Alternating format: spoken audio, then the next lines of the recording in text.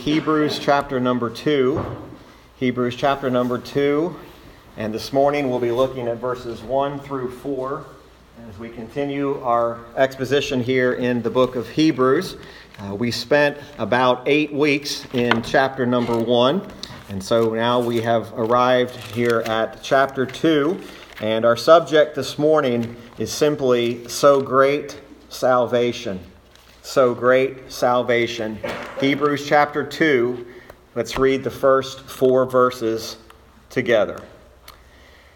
Therefore, we ought to give the more earnest heed to the things which we have heard, lest at any time we should let them slip.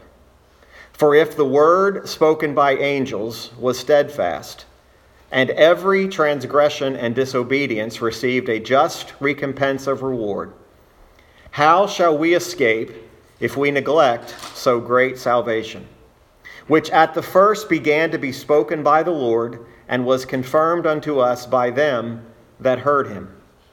God also bearing them witness, both with signs and wonders, and with diverse miracles and gifts of the Holy Ghost, according to his own will.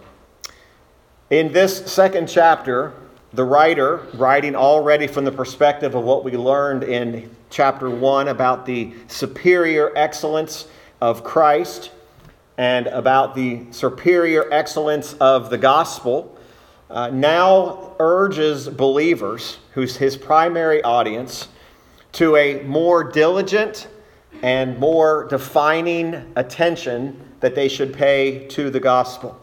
To pay a diligent attention to is to be specifically concerned primarily with the doctrine of it, but also with the practical truth of it.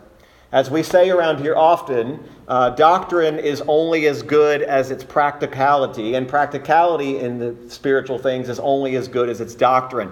In other words, doctrine that's not followed by practical living really becomes not doctrine at all, and practical Christian living with no doctrine becomes of no value at all. These two things go together. Doctrine determines how we live, and of course we live according to that. But he begins to add another motive to this. And he gives a very specific warning. And it's found there in verse 1. Of course, we'll expound this in totality here in a moment. But he says, therefore, as a result of everything we've heard in chapter 1, we ought to give the more earnest heed or attention to the things which we have heard. And here's the warning, lest at any time we should let them slip. The word slip in this particular version is an interesting word. Depending on what version you have, it may have another word there, but that word slip means to run out. It actually means to run out like a leaky vessel, like a cup or a bowl that has a hole in it. You put water in it and you may not be able to see it, it may not be apparent, but the water begins to run out of it because it is a leaky vessel. There's a warning here that he gives to believers, that he says, you, brethren, ought to give more diligent heed to the things that you've heard, because there's the possibility that they might leak out. It begins to make you wonder, what exactly is the writer talking about? Is he talking about a loss of salvation? Is he talking about a loss of knowledge? Or what exactly is he referring to? But we notice that he also is going to give the results of this thought, and he is in verse 2. For if the word spoken by angels was steadfast. Now, we talked about in chapter 1 about the angels and the role that the angels played, that the angels were not higher than Jesus, that they were used as messengers, they were used to deliver God's message, and that's what he's talking about here. He's talking about the reality of the message that the angels delivered, of course, in the Old Testament, specifically to the law. And this is really the second argument that he's making. He's making the argument that these doctrines could slip, but that secondly, how could we escape if we let these things slip away from us if there was a payment or a penalty if transgression against the law occurred? There is no exemption. There is no exemption. And how shall a person escape divine punishment if they neglected and despised the gospel? That's really what's at the heart here. The gospel is the doctrine of salvation. When we talk about the gospel, we are not talking about a program. We're not talking about a philosophy. We're not talking about something that just sounds like it all goes together. We are talking about the actual doctrine of salvation. If I talk to an individual about salvation, I cannot talk to them about salvation without talking the gospel. I cannot get into a situation where some have said, well, we don't use the word gospel anymore. We just simply use, we're going to have a talk with you. We're going to tell you some good things. And yes, the gospel is good news. But the gospel is more than just good news. It's the doctrine of salvation. It's the doctrine of salvation that finds its only hope and its only steadfast and sure standing in Christ alone and in the righteousness of Christ and His shed blood. This is not a matter of splitting hairs over. It is difficult for us to simply just say, well, you have your way, I have my way. We just don't call it the gospel. We don't call it the doctrine of salvation because we don't want to offend anyone. I can tell you that the gospel is not offensive to believers. Just like that song, no condemnation. That's why that's the two most beautiful words to a believer. I am no longer condemned for what I did. I'm no longer condemned for my sin. I'm no longer headed to a hell separated from Christ for all of eternity. I'm no longer under condemnation, yet I should be. So how would it be that I could possibly neglect something so beautiful as that? Well, that's what he has in mind here. How could we neglect something that is so beautiful and so right in front of us? Yet here is that warning. So let's ask the question this morning, why is it such a terrible thing to reject the gospel? Why is it so terrible? Is the ultimate terrible idea that we miss heaven, or is the idea that there's something more? Well, in this text, in these first 4 verses, and really throughout the entirety of chapter 2, the writer is expounding on man's greatest need. Man's greatest need is not riches. Man's greatest need is not prosperity. Man's greatest need is salvation. Man's greatest need is deliverance from his sin that has violated and has hindered and keeps his standing before God. He cannot stand before God. No man can stand before God in his sin. Sin is too wicked for God to even look upon. And yet, we have here that there is this warning of a rejection. Salvation is an important matter because of the very weight of it. Salvation is a weighty doctrine. Salvation is a weighty teaching because it has so many lines to it. So what if a man rejects it? Shouldn't all men just reject what they choose and have the opportunity to choose for themselves what they want to do? And we already know what man would choose left to himself. Man would choose his own way, and he would call anything he wanted to right in his own eyes as long as it appealed to him. That's the scriptural teaching. Leave a man to himself, that man will say, that's right in my eyes. I don't care if it's right in yours, but it's right in mine. Salvation is not a choice. It's not, hey, do you want salvation? Is this important to you or not? Is it important? If we say no to salvation, we're not saying no to a philosophy. You're saying no to God. Okay? To reject the things of God is to say no to God. If a man stands up and preaches the gospel to you and you tell him no, you're not rejecting that man. You're rejecting God. You're not even ultimately offending me. You're offending God. And I think it would be wise for all of us to remember the offense is not us. If somebody doesn't receive the message of the gospel, you're not the one being offended. It's not your gospel. It's not your doctrine. You're not the owner of it. You've just been entrusted with it as a steward to give it and to preach it. But why is it a dangerous thing to simply say no or to reject God's gracious gift? How did he put forth that gift? He put forth that gift in the person of Jesus Christ. A gospel that begins with anyone or anything other than Jesus Christ is not a gospel. Mark it down. That is true across the board. If your gospel does not begin with Jesus Christ and end with Jesus Christ, you are not preaching a gospel, you're preaching a philosophy. And your philosophy is as light as the falling leaf off the tree. It will simply just blow away when the wind gets strong enough. But salvation is a weighty matter. It is a matter that is of weight because the very idea, and we'll talk about this, of who the author of it is. The gospel is God's ultimate gift. He has given that gift by putting forth His Son, the Lord Jesus Christ. Those who do accept salvation are given, which is man's greatest possible gift. It's eternal life and peace with God for all of eternity. But ultimately, salvation, as we've already learned, is not as much about us as it is about God. Salvation is not man-centered, it's God-centered. Which means it is the very God of the universe who has the determining factor, and He has the authority and the right to determine the terms in which this gospel will be in fact administered. Man does not have the right, nor more importantly the authority, to take the gospel, to twist it and contort it, and to turn it into something just to appeal to the flesh of man. He simply must take what the gospel is, what the Bible says, and says this is the gospel. There is no amendments made. Yet, the gospel, as God's ultimate gift, as the only thing that can free man from sin and from the coming judgment. Make no mistake about it, Judgment Day is coming.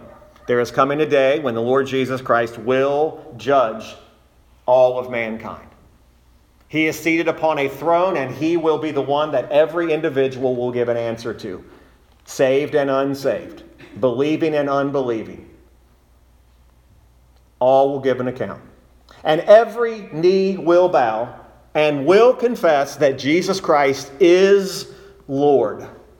Even the unbelieving soul that's been cast into hell will still confess Christ.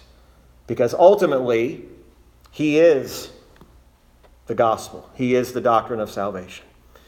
This text, the writer is calling each and every one of us to truly examine ourselves. Asking the question, am I rejecting the gospel? And I'm not just asking the unbeliever here today. I'm asking even the believer here, because the warning is not just for unbelievers. He says, therefore he's referring to believers. Are you believers allowing the gospel to slip? I fear sometimes, with our church, that we talk about the gospel so much and we talk about grace so much that we begin to take it for granted, and we begin to say, well, I know what our preacher's going to talk about. He always talks about gospel. He always talks about the grace. He always talks about salvation. We've heard this, and there's the first warning sign. Because if you grow tired of the very thing in which the gospel is, this is the beginning of that slipping. This is the beginning of that leaky vessel that now begins to just slowly trickle out. And suddenly we become hardened to the reality of what this ultimate gift really is. Now, of course, my greatest concern today is those that may be here today who have never repented of their sins. They've never believed on Christ. I would plead with you today, above all else, that you stop rejecting the gospel and you run to Christ as quickly as you can. And you run and you throw yourself upon Him and you beg Him for mercy. And you say, God, save me from my sin. And I would tell you that, whether we're standing here or we're standing in the parking lot, I would tell you that's what you need today. Do not reject the gospel. And if you are a believer, don't let it slip. We have to examine ourselves and ask ourselves that question. You're not asking the question for your spouse. You're not even asking that question for your children right now. You're asking that question for yourself. Am I letting the gospel, my salvation and my knowledge and the doctrines of it, am I letting it slip? This is not an inconsequential question. With that, am I trusting in Christ alone as my only hope? Hope is a funny thing. And I don't mean that in a humorous way, but it's a funny thing when we say we have hope in something until everything else around it is gone. It's easy to say I have hope in Christ if everything else is in order, if everything else is going the way it should go. But what about if everything else is gone? Is your hope still in Christ alone? As Job came to the end of everything that was happening and he lost everything by the permission of a sovereign God that allowed his suffering, allowed all these things to happen in his life, because Satan had to come and ask permission to the sovereign authority of the universe. Can I come at Job? And God himself said, yes, you can come at Job, but you cannot, nor will you not touch Job's life. That's the very reason why Satan didn't take Job's life, because God said, you can't have it. And that's the way life is, folks. There is nothing that happens in this world that God does not allow or ordain, because he's the authority. So we come to the gospel and we say, does God really have the authority to say there's only one way? He absolutely does, because he is the only authority in all the universe. There is no other authority. Now, we have authorities at state and federal. We have people. There's a whole line of submission to authority. We're not going to get into that today. We all know what those authority figures are. And we have a responsibility to submit to authority. But when it comes to the gospel, why do people feel the need to begin to try to manipulate it into something that the Bible does not say that it is? We begin to neglect it when we begin to even despise its terms. It's the most important question any of us can ask today is, am I neglecting so great a salvation? There is a penalty for rejecting it. What does the writer again say? He says, therefore, this simply means that since God has spoken to us by the Son himself, we now have a full revelation of God's mercy and righteousness in Christ. There's nothing else you need to wait for today. If you are unconverted today, there's no other piece of doctrine, theology. There's not another Bible verse that you need. You know Christ has been presented before you. Everyone sitting in this room today, Christ and his righteousness is being presented before you. There's no other book you need to run to the bookstore and buy. He's presented right before you, and it is now, the command is to repent and believe the gospel and trust in Jesus Christ alone, to take the sins that you are guilty of and remove them.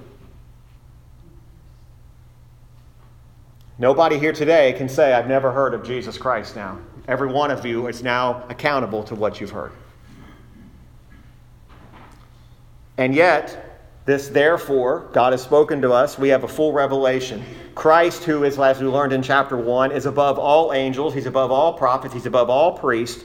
Has preached the gospel of redemption. Jesus Christ came preaching repentance and preaching redemption. So what is the result? We ought to give the more earnest heed to the things which we've heard from him. Because we've heard it. If you're a believer today, because you've heard it, give more diligent heed. If you're an unbeliever, because you've heard it, give more diligent heed. If you came today with really no desire to listen, I would encourage you, give earnest heed. Give earnest heed to what's being said. Don't listen to my voice, listen to the Spirit of God. Listen to what the Spirit of God is saying. I am just a mere man standing here, fallible in every same way that you are. I'll probably misspeak. I'll probably say something wrong. I'll probably get in the flesh a time or two. I want you to listen to the Spirit of God. Fallible man has been given the responsibility to deliver this message of so great salvation, and we're warned not to neglect it. In these 4 verses, the writer gives us several reasons why we should give the more earnest heed to what Christ has said. First of all, I believe, is that Christ is the Messiah. He is the Savior. And for those of you that are waiting for someone else to come and deliver another message, there is no other messenger coming. For the nation of Israel who stands waiting for their Messiah to come, he's already come. There is not another Messiah coming. There is not another messenger coming. As Paul's prayer for Israel is that they would be saved. Your Messiah has already come. The messenger's already here. Folks, there is no other messenger coming. You already have the full revelation of God in the Scriptures. We give earnest heed. In John 3:36, John's testimony about Jesus was simply this: He that believeth on the Son hath everlasting life, and he that believeth not the Son shall not see life, but the wrath of God abideth on him. You're in one of 2 places today. You're either under the condemnation of God, or you're in the family of God. There is no in between. There is no such thing as I'm straddling the fence between doing this God thing or not doing this God thing. And by the way, salvation is not a God thing that we just refer to in these kind of terminologies. This is the most weighty matter you're ever going to be confronted with. And yet, he clearly says, John says, if you don't believe on the Son, you don't have everlasting life. You actually have the wrath of God abiding on you. There's no more frightening thing to consider than to think I have the wrath of God abiding on me right this minute. But there's also no more glorious comfort to say, no condemnation. There's no condemnation on me now. Not because I'm here in church, not because I'm worthy, but because He is worthy. In 1 Peter chapter 1, verses 18 through 20, which is one of those great reminder passages, sometimes we read it. Peter writes these words in verse 18, "For as much as ye know that you were not redeemed with corruptible things, as silver and gold from your vain conversation received by tradition from your fathers, but with the precious blood of Christ, as of a lamb without blemish and without spot, who verily was foreordained before the foundation of the world, but was manifest in these last times for you." You're not going to see another one. Run far away from a person that says there's a new messenger. And I'm telling you, if you're sitting in a church that tells you there's a new messenger, get up and leave. And this is not the only church that has the truth. I'm not saying that at all. But if a person says there's another messenger coming, get up and leave. There is no other messenger coming. The messenger is coming. There's the second coming. It is coming. There is no way to stop it. There's no way to prevent it. And I don't want to stop it. I'm looking for His return. It's the only thing that allows you to live this life in the dark world and perilous times we live in. If you have no hope in Jesus Christ, you have no hope at all. But I'm not calling you to come to Christ so that you'll have a better day tomorrow. I'm calling you to Christ because that's your only way. You don't have another choice. And yet, we're told that who by Him do believe in God that raised Him up from the dead and gave Him glory, that your faith and hope might be in God. I pray for every family in this church, especially for your children, that exact thing. That your kids would have faith and hope in God. I don't pray that your kids will have prosperous lives. I don't. I pray that they'd have faith and hope in God. And that they would have that faith and hope at God's appointed time. I know I can't force it, you can't force it, but when that faith and hope comes, you are going to see the glory of God on full display. Christ the Messiah is the first reason. Why? Because, secondly, lest we let them slip away. You let things slip by not receiving them when they are preached. By being taken up with other things. Neglecting them, removing ourselves from where they are preached. You know what makes us remove ourselves when the Word of God is preached? It's a hardness of heart. A little bit of a confession to you this morning, not because I need you to forgive me or accept it. I remember as a young man, I would sit in a church service. It is after I believe I was converted. I've since had a lot of thoughts on this, and again, that's for another day. But I can remember sitting during the church service, especially during the time the preaching would start. That was often the time that I needed to get up and go do something else.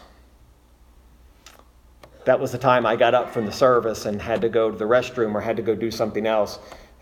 It was me trying to avoid it.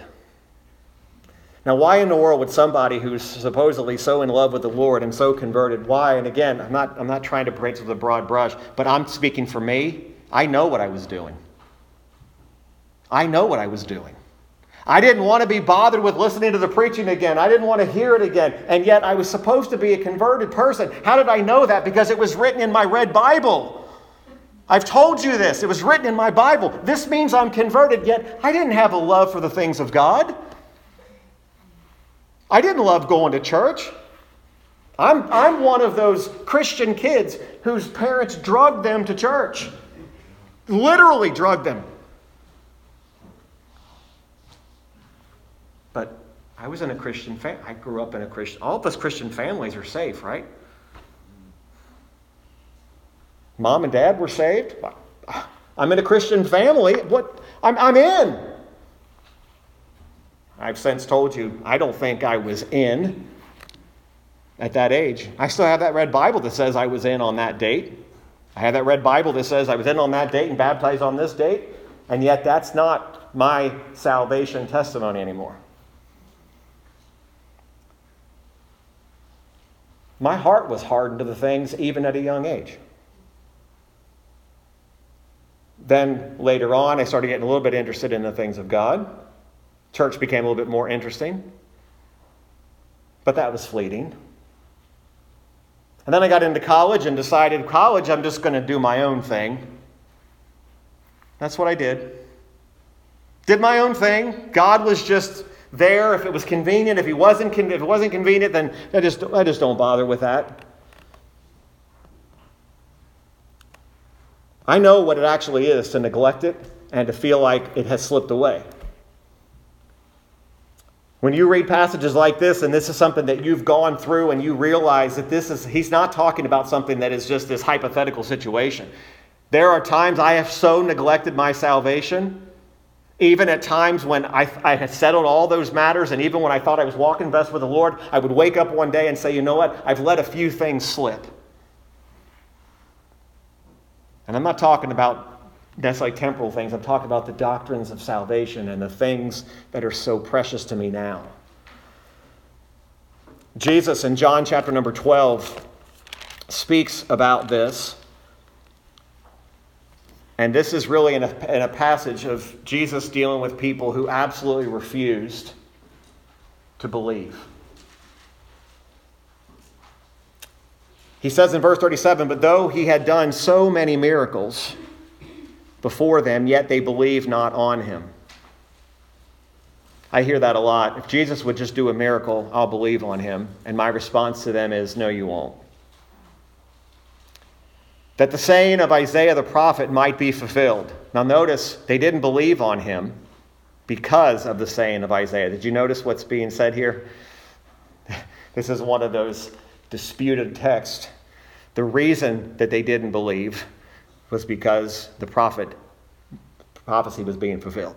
Lord, who hath believed our report, and to whom hath the arm of the Lord been revealed? Therefore they could not believe, because that Isaiah said again, he hath blinded their eyes and hardened their heart, that they should not see with their eyes, nor understand with their heart, and be converted, and I should heal them. These things said Isaiah when he saw his glory and spake of him. Nevertheless, among the chief rulers also many believed on him, but because of the Pharisees they did not confess him, lest they should be put out of the synagogue. For they love the praise of men more than the praise of God.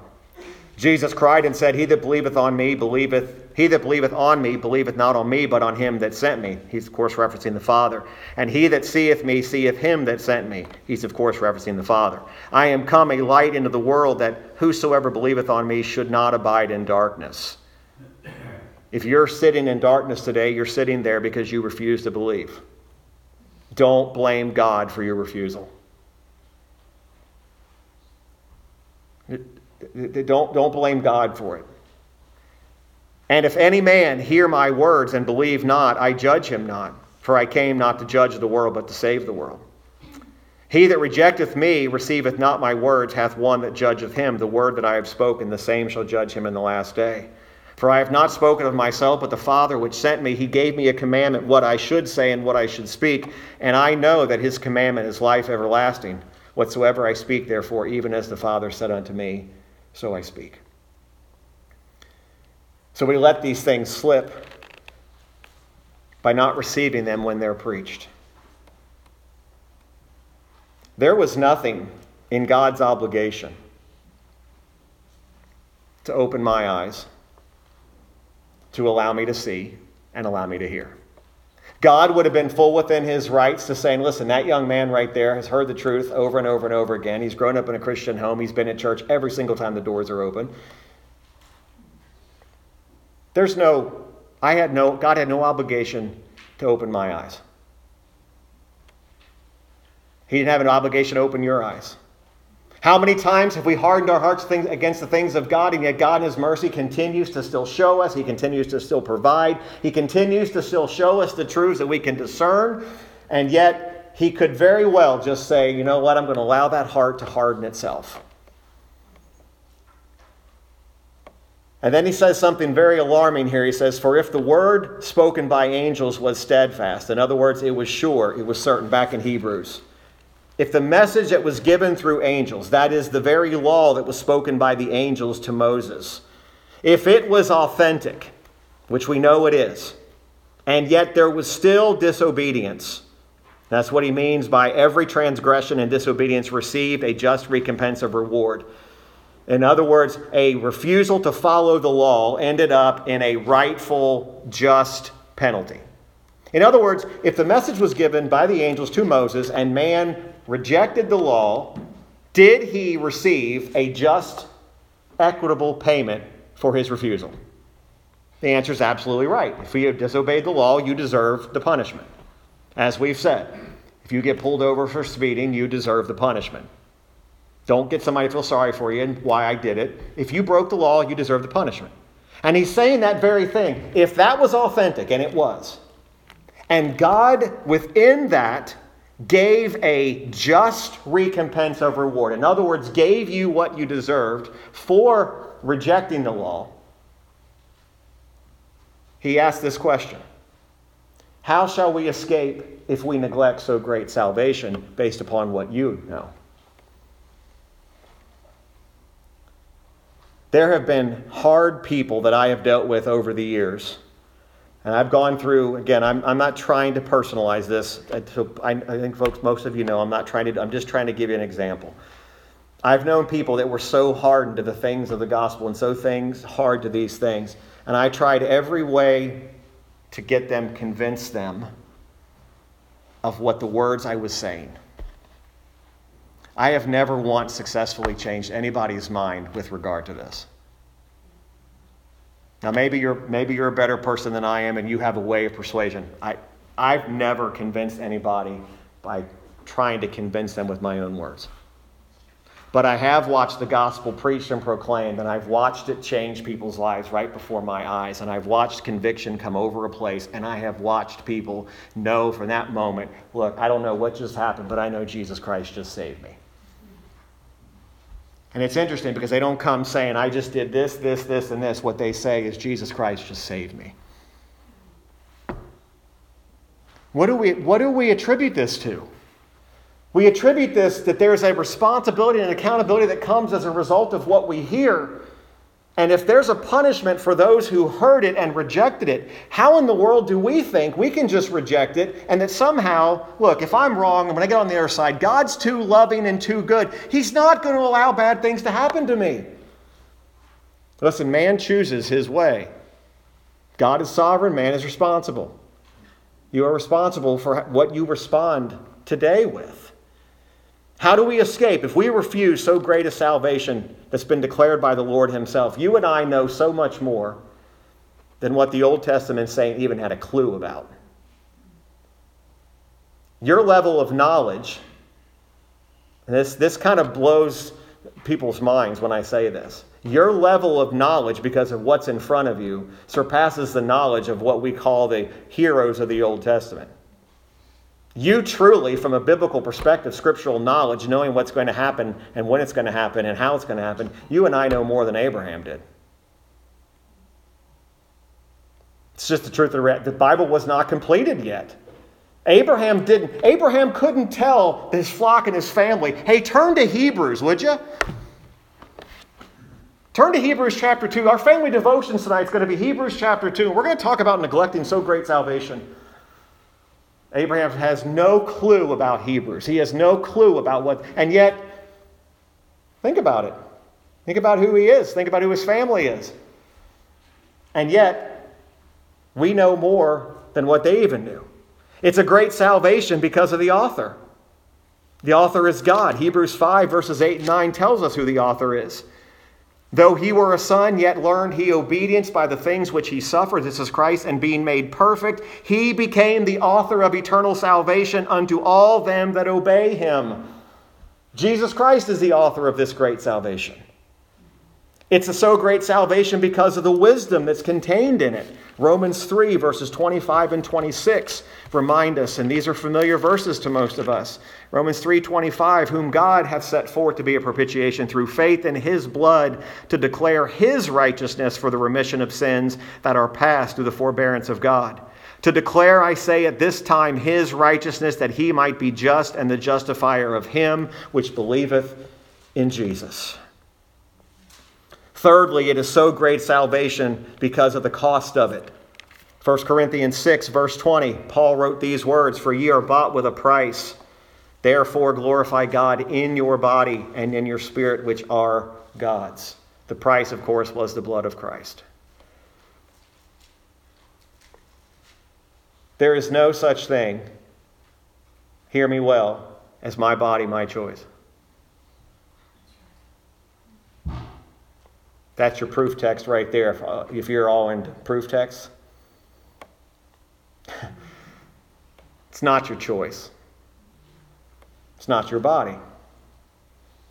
You were bought with a price. If you paid the price for your own body, then you get to choose. I've yet to meet a person that's paid for their own body, so you don't have a choice. You see, it's all about the authority and submission to God. Man hates it. Psalm 14, man is corrupt. There's none righteous, no, not one. They won't seek after God. Psalm 14 is connected with Romans 3. There's none that seeks after God. There's none that want his righteousness. There's none that come after God. And yet, the cost is the precious blood of Christ. It's so great salvation because of the power of it. What does it actually do? Romans 1, 16 and 17. For I am not ashamed of the gospel of Christ, for it is the power of God unto salvation, to everyone that believeth, to the Jew first, and also to the Greek. For therein is the righteousness of God revealed from faith to faith. As it is written, the just shall live by faith. But then it tells us there in the last two verses there, which was first begun to be spoken by the Lord and was confirmed unto us by them that heard him, God also bearing them witness both with signs and wonders and with divers miracles and gifts of the Holy Ghost according to his own will. You see, the gospel was first of all spoken by the Lord himself. The apostles confirmed what the Lord had said. It was established and confirmed and endorsed by the Father. The apostles were given great gifts to confirm the gospel, and they were given the ability to show these marvelous manifestations of the Holy Spirit. The apostles spoke for God. They spoke the truth. They did not speak in an ununderstandable language of spiritual gibberish.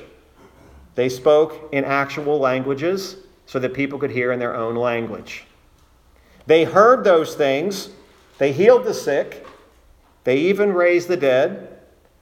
And they even cast out demons, Mark 16, verses 14 through 18. What does it mean to have something confirmed? It means that there is more than ample evidence for that which is being spoken. There are people who will believe more on the internet what they read than they will the gospel. And all I can say is foolish, foolish, foolish. Because most of what you read isn't true. No matter what people tell you to believe, the foolishness that's got Christians all worked up because they've got their eyes too much on the foolishness of man and they don't have their eyes on the Scriptures enough. If the last 18 to 20 months has not shaken you out of your dependence upon what the world tells you, I don't know what will shake you. But that's not the reason I'm calling you to Christ today. I'm not calling you to Christ just because I want you to see something other than the media. I'm calling you to Christ because I want you to see the ultimate source of hope and the meaning of your greatest need. Your greatest need is salvation. Your greatest need is to repent and believe the gospel and to call upon this Lord who has been confirmed by many witnesses. Christ has proved to be the superior to the angels. He's proved that this doctrine is true. But you know what? He also knows that our minds and even our memories are like a leaky vessel. As we get older, we realize they leak a little bit further and a little bit quicker, right? We don't remember what we used to. We don't think about things like we used to. But you know what? There are some things that when it gets poured into us, we never forget it. I am full of a lot of useless information. I really am. There's things up here that have no value at all. I have never let them slip. Matter of fact, I can't even forget them. It's just there. You know why it's there and you know why it's so secure? Is because I spent so much time thinking about that, reading about that, talking about that. I can't get it out of my mind. But when it comes to the things of God, we tend to be, in the spiritual realm, we kind of become that leaky vessel that allows things to slip out because we don't pay enough attention to it. That's the corruption of our nature. Our flesh wants the things that are, quote unquote, more enjoyable. Our temptations, our worldly concerns take the forefront. Really, what sinning against, what the neglect of salvation is, it's to sin against the gospel. It's to hold the saving grace of God through Jesus Christ in contempt. It's to treat it as if it's not to be trusted, that it is not to be counted upon. And I can tell you, there is no greater trust to put your faith and hope and trust in than Jesus Christ. I don't care what you go home and read about today. There's no hope in it. There's no eternal in it. There's no lasting in it. We neglect the gospel when we make light of it. We neglect the gospel and the salvation when we don't care for it and we don't regard its worth. One of the most telling signs of a person who has reached a place, I think is the most dangerous place, only Christ knows the heart, is when a person says, I just don't want anything to do with it. So what makes you think that you escape if you neglect it today? Again, I'm not manipulating you emotionally. I will have no desire for that. I'm just stating it as the Scripture stated. Do I have a promise of everything going to be all right if I just do whatever I want? No, there's a penalty for it. The Lord's judgment under the gospel are spiritual judgments primarily. Man falls into this fallacy that because bad things aren't happening in this life, God's not really angry with man. Because where is the promise of his coming? We've been talking about this. The preacher that I used to try to get out of listening to would tell us every single Sunday and every single Wednesday that Jesus is coming again. That's been 40-some years ago. He would say it every sermon. He'd say it at the end of every sermon. He'd talk about the gospel every single sermon, and it was always there. I could get pessimistic and say, I've been hearing this for 40 years. He's not coming. Oh, he's coming. He's coming to judge. He is the ultimate judge. But what counts as neglect? Let me just finish with this. What counts as neglect? To neglect a child in any way would be unthinkable. Now, I want you to think about that for a minute. How much neglect of a child is okay? I say none. So how much neglect of the gospel is okay? If I just simply say, I'm all for the heaven thing. I'm all for getting to heaven. Don't really want to hear a lot about judgment. Don't really want to hear a lot about anything other than that. Don't want to hear about hell. Don't want to hear about the necessary of blood. I just tell me about heaven. Am I actually hearing the whole gospel then if I'm just promising somebody heaven? No. Heaven means nothing to a person unless they know the reality of everything around it. Ultimately, your salvation is not so you get to go to heaven. That's not the main purpose. God's glory is the main purpose of your salvation. Yet we neglect it when we think the gospel's about me. No, the gospel's not about you. It's not about myself. It's about His glory. God, throughout all of eternity, has sent prophets. He sent preachers. He sent confirmations. He sent the gifts of the Holy Spirit. He's qualified people to do the work which they were called, all according to his will, Hebrews says here. It was the will of God that you would have a sure ground of your faith, so that you never, ever, ever have to say, I wonder if I'm truly in the family of God. See, when you know Christ does the saving, you don't struggle with assurance. I counsel people so many times over the years who wanted somehow to mentally arrive, how can I be sure? You will never be sure based on you. You will only be sure based on Jesus Christ. From the day that I really began to understand salvation was not about me, and I say this as God is my witness, I do not struggle with assurance at all. And the only reason is because I know it's not based on anything that I've done. It's on the finished and accomplished work of Christ. If I start feeling a little bit unsaved, if I start feeling a little bit out of sorts, it's not God's fault. It's because I've decided to let a little sin come in that I've decided is my pet sin, that I'm just going to kind of leave it on the side because I enjoy this right here. That's where my misery comes in. My misery comes in when I won't repent and I like my pet sin. And you have your pet sins.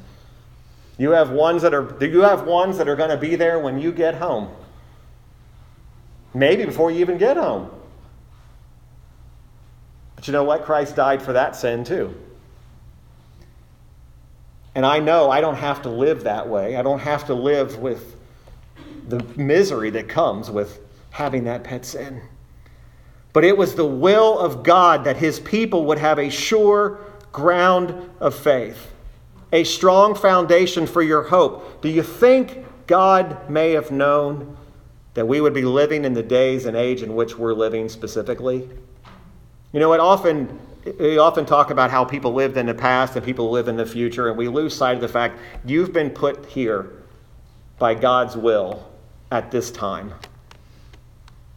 Do you think anything in the world surprised God? Absolutely not. And yet, here he's allowed us the privilege of hearing the gospel. Make this the one needful thing in your life. Attend to the truth of Scriptures. Hear the voice of God. Do not neglect it. Whether you're a believer or an unbeliever today, don't neglect what you've heard. Now, I'm not going to call you to come to an altar. And I'm not going to call you to come make a profession of faith. I'm not going to call you to come and pray. I'm just going to simply call you to simply obey the Holy Spirit. We're not looking for numbers, folks. We're not looking for professions. We're not looking for people that want to just show we're doing something right here. I want you to know the love of God, and I want you to know what his saving grace really is. You're not coming to me for salvation. I can't grant it. No matter what you tell me, no matter what you pray, I cannot grant you salvation. I can't even give you 100% assurance that you have salvation, but I can point you to Christ. And that's where your assurance comes from. Before we observe the Lord's Supper today, can we just pray for just a moment? Father, I want to thank you for this time. And Lord, we have certainly covered a very important matter. And Lord, only you know the hearts of every person here today, including my own. And Lord, if our motives today be something other than pure motives based upon the Word of God, may every one of these thoughts just be struck down. But Lord, if we have given your word today, I certainly pray that every believer here today would think about their own salvation. They would examine themselves. And they would just be certain that they're not allowing these doctrines to slip. They're not allowing the gospel of salvation to grow cold and becoming indifferent.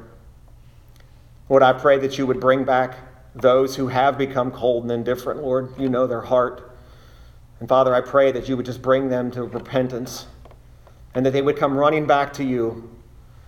They would just cast themselves at your feet again and just beg you for forgiveness.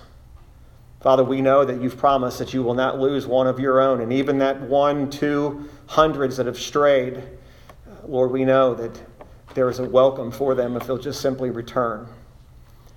Father, I also pray for the unbeliever here today, Lord, if there are any, that, Lord, that they would have heard the message today, that the Spirit of God is working, and that, Lord, they would be reminded not to neglect what they've heard. Father, thank you for your word, and I pray, Lord, that you would just be with us now as we observe the supper together. Lord, for a believer, there are not many more precious things than to think about our redemption and to think about our ultimate victory. And Lord, I just pray that you will bless this time and that Christ would be magnified and glorified. And it's in Christ's name I pray and ask these things. Amen.